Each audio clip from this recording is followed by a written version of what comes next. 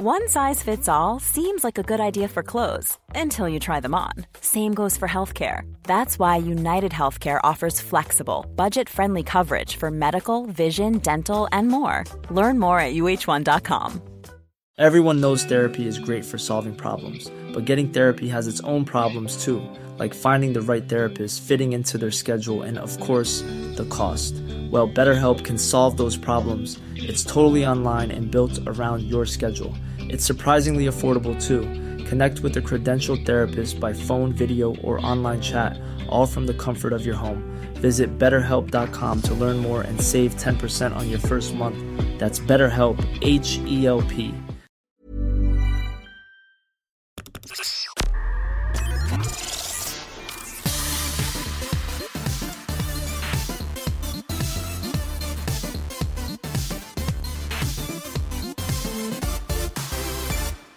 I'm Matt Parker. I'm Steve Mould. I'm Helen Arney, and this is another podcast of Unnecessary Detail. If you're unfamiliar with it, it's unnecessary detail in podcast form. The unifying theme for this episode is stick. Yes, I'm going to be trying to tie a knot using sticks. I will be finding out why certain things get stuck in my daughter's head. And I will be getting stuck repeatedly. Yep, without any help from us. So I had this advert that I remember as a kid back in the 80s for Fairy Liquid. And it was like, we're going to compare this Fairy Liquid to the best rival brand. And look how many more dishes you can clean with a bottle of Fairy Liquid. Is Fairy Liquid getting this dish clean versus the rival brand? Press your finger into the dish and pull it down on the plate, and it creates this squeaky sound. If you're listening in America, Ajax ran similar adverts where they focused on the squeakiness of the dish. Yeah, I hated those adverts because I really hate that squeaky noise. I'd have to leave the room and switch off because it was like nails down a blackboard. It's funny you should say nails down a blackboard because I think it's a similar thing going on. But for me, the story is interesting of how this particular thing makes this particular sound. But first, we need to talk about where does sound come from anyway. Helen, you're a sound person, so you know this, but it's caused by things that vibrate, right? Yeah, that's basically it. So, it has to vibrate fast enough, right? So, like anything that vibrates more than, say, 20 times a second, that's something that we can hear. It's very, very low pitch. We can hear up to something that vibrates 20,000 times a second, thereabouts, and that's something that's really high pitched. And you've got all these different pitches in between. So, for example, if you pluck a guitar string, that causes the guitar string to move backwards and forwards. And that backwards and forwards motion of the string pushes against the air that's in front of it. So you get these pressure waves traveling through the air. They spread outwards from the string. It's a bit more complicated than that because it's amplified by the body of the guitar, but let's just imagine the string for now. This pressure wave is emanating from the string. It reaches your ears and your ears detect that as sound. But it turns out, actually, if you want to understand how a squeaky clean plate or scraping nails down a blackboard works, a guitar isn't that instructive. Actually, the more instructive instrument would be a violin. The reason it makes more sense to look at violins instead of guitars is because violins work through friction. So friction is the force that stops you from sliding two objects together. But importantly, there are two different types of friction. There's static friction. That's the force you feel before anything's moved. So you press two objects together, you try and slide them against each other, and you can't. They won't move. And it's static friction that's stopping you from moving those two objects together. Once you get them moving, it's now kinetic friction. So when they're moving, it's kinetic friction. When they're not moving, it's static friction. The key thing is kinetic friction is lower than static friction. So the way a violin works, and Helen, you're not going to like my simplification because you're a musical person and I'm all about the physics at this point, but you rest the bow on the string and then you start to drag the bow across the string. But let's look at this in minute detail. So when you first start to drag the bow across, the string is actually stuck to the bow with static friction. So the bow is actually pulling the string away from equilibrium. And as the string moves further and further away from equilibrium, the force that's trying to restore the string back to equilibrium is getting greater and greater and greater. And eventually, that restoring force is going to overcome static friction.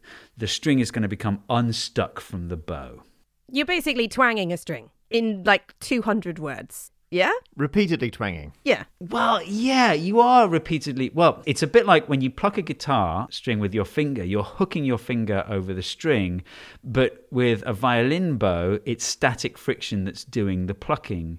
That makes sense, right? Doesn't it? High-speed multiplux. Yeah.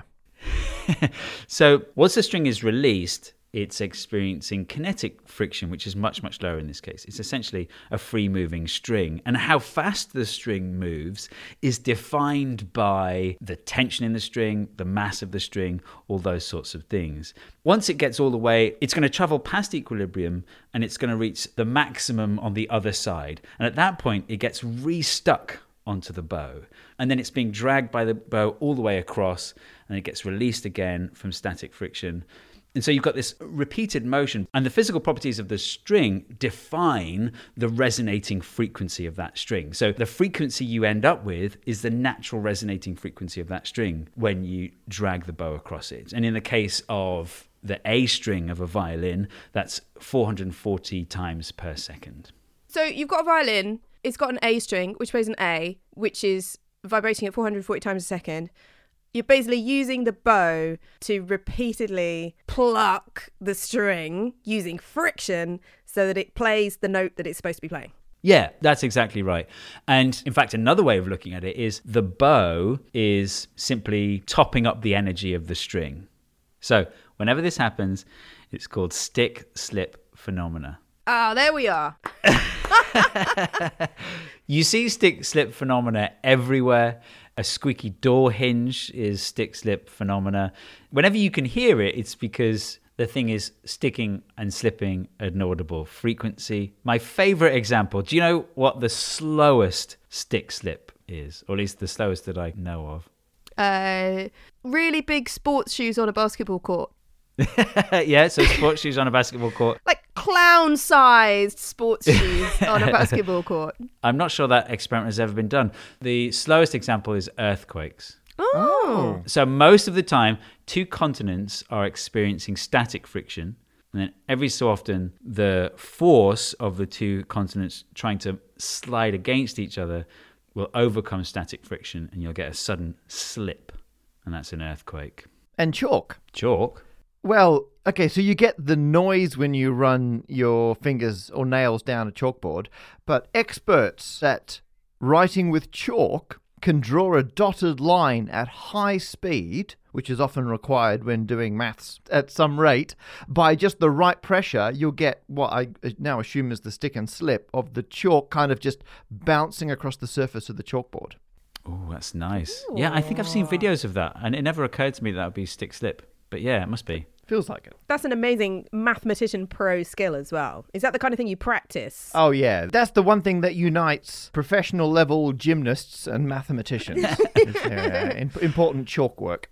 So the amazing thing is, when you draw your finger down a clean plate, it's the skin on your finger that's vibrating backwards and forwards. Not the plate. What? Not the plate, no. Like if you ping a plate, you'll get a note, but it won't be the same note as when you drag your finger across the plate. Is that why you can get different notes out of it? You can go... Yeah, you're hearing the resonating frequency of your finger skin. But in the same way as if you play a violin badly, you can get the higher harmonics. You can get different notes by drawing your finger down a plate by getting the different harmonics of your finger skin. So you're saying, do not try and vibrate the plate. That's impossible. Instead, only try to realize the truth. There is no plate. Then you'll see that it is not the plate that vibrates. It is only your finger. Yes. I've got it. Excellent. Great. Thanks for that, Matt. That's really cleared it up for me. But so those adverts are somewhat fraudulent in the sense that you can always get a plate to squeak so long as the plate is clean and your finger is clean. So you have to wash your hands in quite stringent soap to get rid of any of your natural oils, because those natural oils that we produce with your skin reduce static friction until it's basically equal to kinetic friction, and that removes the stick-slip phenomena entirely. So really, that is not an advert for fairy liquid. That's an advert for hand soap. Yeah, exactly. What's interesting in these strange times of COVID-19 where we're all washing our hands like crazy, you actually want quite a mild soap. So I often wash my hands with dish soap because it's the only soap that's there by the sink. And that's actually really bad for your hands because it's very strong soap and it will just tear away all of your natural oils, whereas hand soaps are often designed in a way to leave some of your natural oils behind. Those fairy liquid adverts were advertising that they were very mild, they were very gentle on your hands. Hands that do dishes are as soft as your face. You may remember that tagline. But actually, soap that treats your hands in that way is less likely to lead to a squeaky clean effect because you've still got oils on your hands. And on your plates, I assume. Yeah. Ooh. Yeah, exactly. Stop rubbing your hands on your plates, you know? That's disgusting. Thanks for listening to a podcast of Unnecessary Detail, part of the Acast Creator Network. Please tell me, Matt, you have a more straightforward stick for us. Well, I'm going to talk about stick knots. That sounds promising. Thank you. Stick is right there in the title before we even start. And, well, here's the problem. So it's a matter of public record. I'm a big fan of knots, or at least the mathematical theory of knots. It's beautiful. He's got a rope. I brought a lot of rope and, later on, some straws. However, when people talk about knots, they tend to mean one of two things. You can either tie two ends of rope together. You've also got where people are like, there's a knot in this rope, partway down the rope and pulled it tight. So people are like, this rope is now knotted. And mathematicians tend to only care about this second type, except when it's pulled tight like this, it's kind of hard to see what's going on with that knot. So what we do is we gently loosen the knot. It looks more like a pretzel now. Now, for those of you who actually insist on seeing these things, of course, we'll take some photos. They're linked in the show notes for this podcast. You can go and check them out. But effectively, I've just got a whole lots of bits of rope that I'm waving around, and I'm claiming they're all different. If it's just a loop of string, like just an O shape. Yep. Do mathematicians call that a knot? That's the unknot. The unknot, okay. Trivial. And that's just a loop, yeah. What I love is the people who study this are called knot theorists. So, interestingly, for a long time, knots were only used by, sailors and people who were doing practical things with them, and they did go through and categorize them all. I actually own a book from 1944 called the Ashley Book of Knots, and that was a collection of almost 4,000 different knots and ways to tie them and how they work. No! It's so cool. There can't be 4,000. That's insane. Hey, well, strap in. There's a lot of knots. So it was actually physicists, not mathematicians, who first got interested in knots. It was actually the 1800s. People like Lord Kelvin, they thought that atoms might be knots in kind of vortexes in the ether. Anyone got a good description of what the ether was? The luminiferous ether. That's the one. It's analogous to sound. So sound has to travel through air. If there's no air, you don't get sound. People thought the same thing was true for light because light travels as a wave. So it must be a wave in something. There must be some medium like air that light travels through, the luminiferous ether, but they were wrong. They were wrong. But when they thought that was the case, they realized, hang on, we've already got a periodic table of all the elements and their properties. What if we did a periodic table of different types of knots? And if we can show they're the same, we've managed to show that atoms are just knots in the ether. And so people got obsessed with studying and analyzing knots in the 1800s because they thought that's what everything around us was. It turns out they were wrong. There was then laser interferometers showed us that, even though the Earth is moving through space, the speed of light is the same in every direction, and the theory was disbanded, but we still use the same terminology and notation and mathematics that was originally used when they thought they were going to have the periodic table made of knots. So when I wave around a knot and I say, this is the 7-2 knot or something, I'm harking back to 19th century physicists who thought this would explain all matter.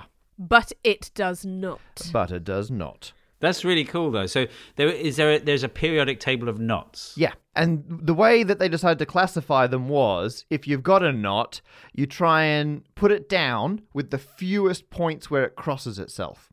So it can take a while to work out what that is, but we call it the minimum crossing number.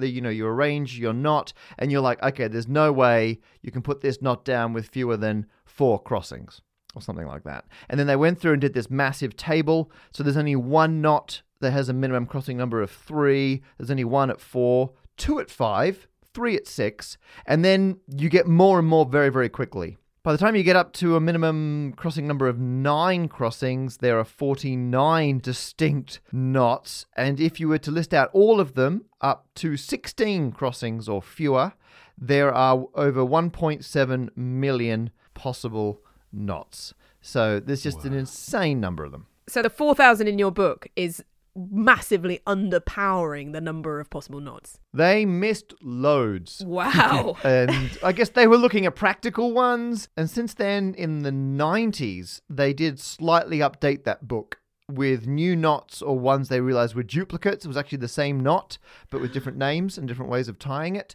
So occasionally they update that, but that's still like the practical end of knots. Mathematicians, however, were like, how far can we abstract this? Or how far can we change our starting assumptions? So in mathematics, you'd start with one set of assumptions, like we're going to have a rope, we're going to join the ends together, we're going to investigate the ways that can be tangled. And then you're like, well, what if instead of a rope, what if these were all sticks? Honestly, Matt, I think you took longer to get to sticks than I did. Anyway, go on. The important thing was I said it at the beginning and then moved on. So I've made a stick knot. I've made it out of straws. Whoa! Thank you. I've got 6 straws. So 6 is the fewest number of straws that you can arrange in a knot. So there's no way I can untangle this back out into a loop, but yet you don't have to bend the straws to make the knot in the first place. So 6 is the smallest stick number. Okay, I'm going to try and describe it. It looks like 2 coat hangers copulating. Okay, maybe. Or it's sort of like a very straight-edged version of the Boy Scout Girl Guide trefoil. Well, it is a trefoil. Oh! So full marks to Arnie. There you go. Nice. Yeah. So this is a trefoil, which is the most simple knot. It's got a minimum crossing number of 3, and this is the most simple stick knot. It requires 6 sticks to make one of these. To be clear, you're not allowed to flex the sticks at all. The sticks have to be straight. You are not allowed to flex the sticks. So I have used straws, which are a bit bendy, but you could make this out of like welded straight metal sticks, and you would get this knot. Well, this is the only knot you can get with 6. If you had 7 sticks at your disposal, so if I add one more straw, there's still only one possible knot I could do, but it's different to this one, which would be nice. If I had 8 sticks, then suddenly there are 5 different knots I can make. And actually with 8 sticks, you can make all the knots which had a minimum crossing number of 5 or 6. And so as soon as mathematicians started playing with stick knots, they were like, how do we relate the stick number of a knot to its minimum crossing number? And it turns out we don't know yet. It's still an open part of mathematics. We have no idea. Well, we got some ideas, but there's no way to take a knot from its number of crossings and turn it into the number of sticks you would need to make that knot. We have got upper and lower bounds, if you'd like to hear those. Yes. Good. I was going to tell you anyway. So the number of sticks you need is definitely less than 1.5 times one more than the crossing number of the knot. And it's definitely more than half of 7 plus the square root of 8 times the crossing number plus 1. That's ridiculous. It's great, isn't it? It's ridiculous. And what I love is that ridiculous a half of a thing plus a big square root. If anyone recognizes that or sounds vaguely familiar, it's from the quadratic formula for solving a quadratic. Oh, minus b plus or minus the square root of a squared plus b squared. That's the one. Yeah. And it's a bit like thinking, well, each of the sticks. Can't cross the ones next to them, so that's the number of sticks minus 3, and each of those can cross the number minus 4, and you multiply them together to get the total number of crossings, and you end up with a quadratic, and then when you solve that, that's where you get the lower bound. And a lot of this was only discovered within the last 10 years. So this is still, all of knot theory is still an open area of research, but stick knots particularly, there's a lot we don't know about them. I'm all for blue skies research. A lot of discoveries are made before an application is known. That's great to hear, Steve. And I assume it means there'll be no further questions. Well, there's a big but coming, I just can't see how this could possibly be applicable anywhere.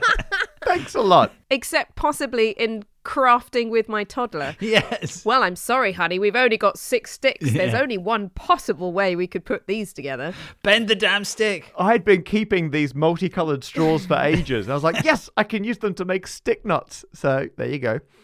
So there are some practical applications. So in terms of when you would actually have something that's knotted but is made of sticks, if you've got long chain polymers or molecules, they are effectively made up of rigid links that can then hinge at the joins. I'm not a chemist, but go with me. And some of these long chain molecules can form loops. And if they're knotted loops or tangled loops, it changes the chemical properties.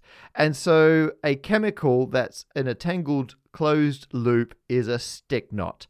However, the only one we've ever observed happening was only a trefoil, which is the most boring knot. That's not the unknot.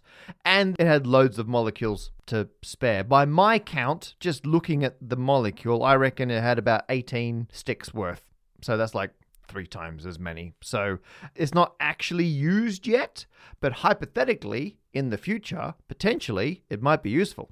And finally, I did use a stick knot in my everyday life, a practical application. Or rather, my friend Sabetta did. Yeah, well, no one can describe your life as normal, Matt. So this had better be a good application. Yeah, that burn was both swift and accurate. So for a long time, I wanted to work out if on the tube, so the underground subway in London, if there's a path you can follow which will be a closed knot as you go around, because the tube lines go above and below each other. And when I was working it out with some mathematician friends of mine, Sabetta, she realized that a lot of the tube lines are in different layers, because when they were divvying up the contracts originally, they're like, okay, you do the Northern Line, you get this depth.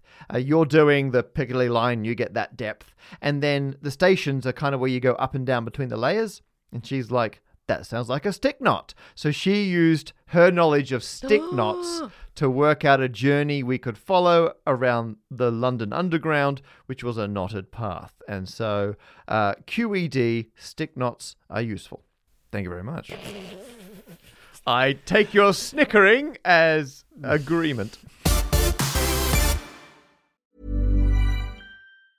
Hey, I'm Ryan Reynolds. Recently, I asked Mint Mobile's legal team if big wireless companies are allowed to raise prices due to inflation. They said yes. And then when I asked if raising prices technically violates those onerous 2-year contracts, they said, what the f*** are you talking about, you insane Hollywood ass f- So to recap, we're cutting the price of Mint Unlimited from $30 a month to just $15 a month. Give it a try at mintmobile.com/switch. $45 up front for 3 months plus taxes and fees. Promo rate for new customers for limited time. Unlimited more than 40 gigabytes per month. Slows full terms at mintmobile.com. I'm Sandra, and I'm just the professional your small business was looking for. But you didn't hire me because you didn't use LinkedIn Jobs. LinkedIn has professionals you can't find anywhere else, including those who aren't actively looking for a new job, but might be open to the perfect role, like me. In a given month, over 70% of LinkedIn users don't visit other leading job sites. So if you're not looking on LinkedIn, you'll miss out on great candidates like Sandra. Start hiring professionals like a professional. Post your free job on linkedin.com/people today. Everyone knows therapy is great for solving problems, but getting therapy has its own problems too, like finding the right therapist, fitting into their schedule, and of course, the cost. Well, BetterHelp can solve those problems. It's totally online and built around your schedule. It's surprisingly affordable too. Connect with a credentialed therapist by phone, video, or online chat, all from the comfort of your home. Visit BetterHelp.com to learn more and save 10% on your first month. That's BetterHelp, H-E-L-P. Burrow is a furniture company known for timeless design and thoughtful construction, and free shipping, And that extends to their outdoor collection. Their outdoor furniture is built to withstand the elements, featuring rust-proof stainless steel hardware, weather-ready teak, and quick-dry foam cushions. For Memorial Day, get 15% off your Burrow purchase at burrow.com/ACAST and up to 25% off outdoor. That's up to 25% off outdoor furniture at burrow.com/ACAST.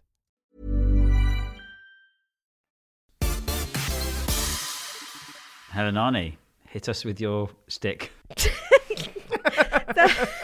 You've been waiting this whole episode to say that. Yeah. Wow. Yeah. Well, I was going to say weirdly- rhythm stick, but you're not doing anything about music, so... Yeah, I'm not doing anything about music, unfortunately. I'm doing stuff about maths. What? Whoa. I'm trying to take over Matt's spot because I have got really interested in how mathematics sticks in the brain of a child, because I'm spending a lot of time with my 3-year-old and I'm watching her every day get to grips with language and maths and learning all of the women who have been to space. She doesn't yet know that men go to space. This is something I have kept from her. When she finds out about Buzz Aldrin, she is going to be pissed off. For the moment, she thinks Sally Ride and Valentina Terrakova are the bomb.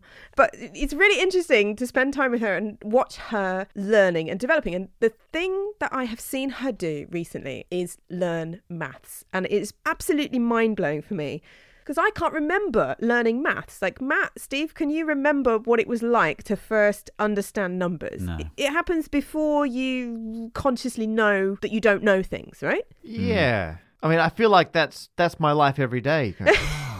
Every day you're like, I'm discovering so much. Some more maths now makes sense. But you're right. I cannot say the first time that happened. I remember learning long division. I mean, that's a special moment in everyone's development. Yeah, but I don't remember learning how to count or anything like that. So it's really fascinating to see it from the outside. And when Matilda sees 3 of something on the floor, she says triangle, right? And first time she did this, I thought, this That's is good. incredible. Nice. She understands numbers, because this was like a year and a half ago and she started pointing at things and saying triangle. And she seems to be able to do something I wasn't expecting her to do at 3, which is she sees 4 or 5 of something and she immediately can say 4. There's 4 of those, mummy, or there's 5 of those, which I find quite weird, because I still expect her to go like a 1, a 2, a 3, a 4, a 5, and to have to count them up. But she doesn't. She could just look. Yeah. Does like the Terminator scanning. 5. Yeah. I wanted to know at what point humans start doing this, because it means now she started to use maths against me. Like at bedtime, we play like a couple of Disney songs or something, and she says, can I have 3 Disney songs? And I say, sure, you can have 3 Disney songs while we're getting our pajamas on. And then she says, can I have 3 Disney songs plus 2 Disney songs? And I'm like, well, how many Disney songs is that? She says 5. I'm like, that's great. You're trying to take the number I've said yes to, just add a couple more as if I'll not notice. And she knows that it's a total that is bigger than the first one. I'm like, this is mad. She's doing maths. I don't want to choose a favourite Festival of the Spoken Nerd offspring, but one of them is weaponized addition. So I think Maddie's like top of the leaderboard now. It's fair enough. So being able to look at a number of items and immediately say how many things it is has a name. It's called subitizing. Subitizing? Yeah. Can you spell that? SUBITISING.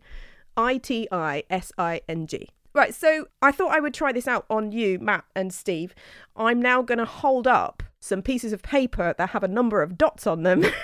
Oh boy. Okay. God, pressure's on. Flipping it. You tell me exactly how many dots there are instantly. Go. 6. Okay. I feel like Matt was faster, but it might be my bias. I don't know. Yeah. All right. I'll hold this one a bit further back. How many dots on this page? 10. 9. It's 10. See, that was harder, right? That was harder. Yeah. Did anyone else do 442, or was that just me? Oh, that's interesting. What, you mentally split them, Matt? Yes, I grouped the 4 on the right, and then the 4 on the top left, and then 4, 4, and then 2 at the bottom. So you've got a technique. This is what's really interesting because you subitized into 2 4s and a 2. Yeah. So most adults can subitize 6 or 7 as a maximum. Beyond that, like I tested you with just then, you got 6 straight away, but 10, you had to subdivide it or count them. I struggle with 6. I split it into 2 3s, actually. Oh, really? So Oh. even 6 is hard for me. See, this is very interesting because I know that you have been diagnosed with dyslexia, Steve. So maybe Yeah. that has something to do with how you visualize numbers. Could be. I don't know. Matt, did you subdivide them or did you just go bam, 6? No, I saw 2 3s.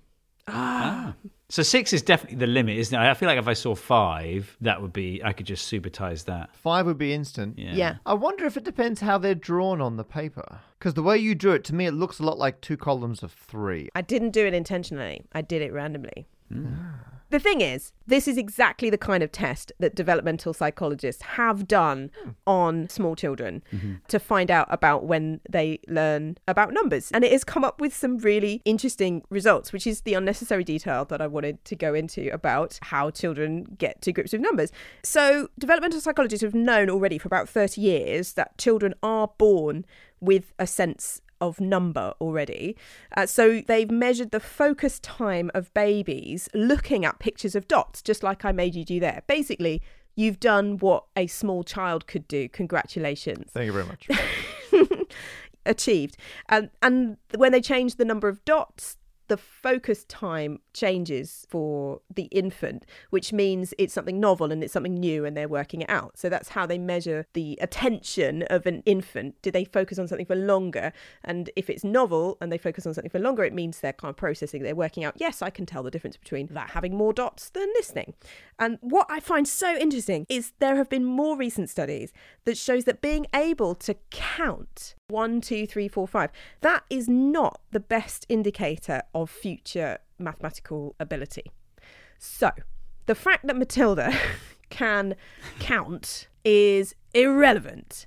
The fact that she can see a number of things and say, that's whatever, 3 things, is much more interesting. So the subitizing's more important than the counting. Yes, because a lot of parents are like, oh my gosh, my child can count to goodness knows how many. That's absolutely fine, but that's basically a nursery rhyme. It's just rote learning. Yeah, it's rote learning. It's fun and it's good language development. It's all good stuff. But at the point where it actually means something, that's where it gets interesting. Developmental psychologists have known for 30 years that children are born with a sense of number because they've tested babies inside the womb. What? Wow. So I can say I've been doing math since before I was born. 100%. Yeah. That's great. Absolutely. Yeah. It seems like there are 2 different cognitive systems going on inside your brain. One that deals with small numbers and one that deals with big numbers. And the one that deals with small numbers counting is not as relevant as the one that deals with big numbers when you're talking about future mathematical ability as an adult. And this I found so interesting. And a developmental psychologist called Jo van Herwegen has studied kids with neurodevelopmental disorders. And this is how they know that there are 2 different cognitive systems for different sizes of numbers, right? So she studied 2 different groups of kids with different developmental disorders. One group of kids was really good at small numbers when they were infants, really good at the 1s and the 2s and the 3s. And the other group was much better at distinguishing between big numbers, like, is this number of dots bigger than this number of dots? But they were not so good at telling the difference between 1, 2 and 3. So there's 2 different developmental disorders that have caused 2 different mathematical abilities in early infancy. And then they also looked at adults with the same developmental disorders and discovered that the ones who were really bad at small numbers but really good at comparative sizes of bigger numbers are the ones who had much better mathematical ability in adulthood. And we're talking about things like being able to do mathematical processes and add up things in a shop. Whereas the children who were better at low numbers but absolutely had no clue about the bigger numbers, that didn't help their later mathematical ability. They were still very poor at mathematics when they grew up. That's interesting because professional mathematicians are famously bad at arithmetic. Yes. Because mathematicians who are good at arithmetic, they're traditionally called accountants. Yeah. The practical end of the mathematical scale. Yeah. That's enough sticky details for one episode. And if one thing is going to stick with you, it should be, we appreciate you listening. That's right. Stick around and head to festivalofthespokennerd.com/podcast for the show notes. I've put some links to more about subitizing and Joe Van Herigen's research into preschool and numeracy if you want to look that up. I've also got photographs of the stick knots that I was talking about, despite our vivid descriptions. There's also the Ashley Book of Knots and the YouTube videos I made with Sabetta and Henry, the All the Stations folks. We were trying to find knots on the London Underground. And that advert, the Fairy Liquid one with Annette Ewan, we've got a link to that as well. Yes, we have more links than you can shake a stick at. Or indeed, then you can subitize. It's true. In the meantime, please subscribe on your podcast app to get new episodes as soon as they come out. And if you want to get in touch about anything to do with the podcast, you can find us on social media, for example, at FOTSN on Twitter or Festival of the Spoken Nerd on Facebook and Instagram. And we're all available on social media individually as well. Just put our names into your browser, to be honest. If you want to email us, the address is podcast@festivalofthespokennerd.com. We'll see you next time. Bye. A podcast of Unnecessary Detail is made by Festival of the Spoken Nerd. That's Helen Arney, Steve Mould and Matt Parker. With music by Howard Carter, designed by Adam Robinson, and our brilliant producer is John Harvey. Thanks for listening.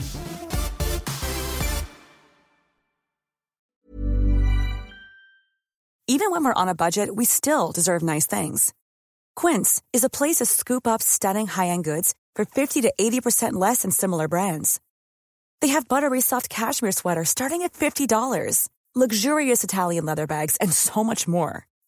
Plus, Quince only works with factories that use safe, ethical, and responsible manufacturing. Get the high-end goods you'll love without the high price tag with Quince. Go to quince.com/style for free shipping and 365-day returns. Even when we're on a budget, we still deserve nice things. Quince is a place to scoop up stunning high-end goods for 50 to 80% less than similar brands. They have buttery soft cashmere sweaters starting at $50, luxurious Italian leather bags, and so much more. Plus, Quince only works with factories that use safe, ethical, and responsible manufacturing. Get the high-end goods you'll love without the high price tag with Quince. Go to quince.com/style for free shipping and 365-day returns. When you make decisions for your company, you look for the no-brainers. And if you have a lot of mailing to do, Stamps.com is the ultimate no-brainer. It streamlines your processes to make your business more efficient, which makes you less busy. Mail checks, invoices, legal documents, and everything you need to keep your business running with Stamps.com. Seamlessly connect with every major marketplace and shopping cart. Schedule package pickups and see your cheapest and fastest shipping options from different carriers, with rates up to 89% off USPS and UPS rates. And with the Stamps.com mobile app, you can take care of mailing and shipping wherever you are. Make the same no-brainer decision as over 1 million other businesses with Stamps.com. Sign up with code PROGRAM for a 4-week trial, plus free postage and a free digital scale. No long-term commitments or contracts. That's Stamps.com. Code PROGRAM.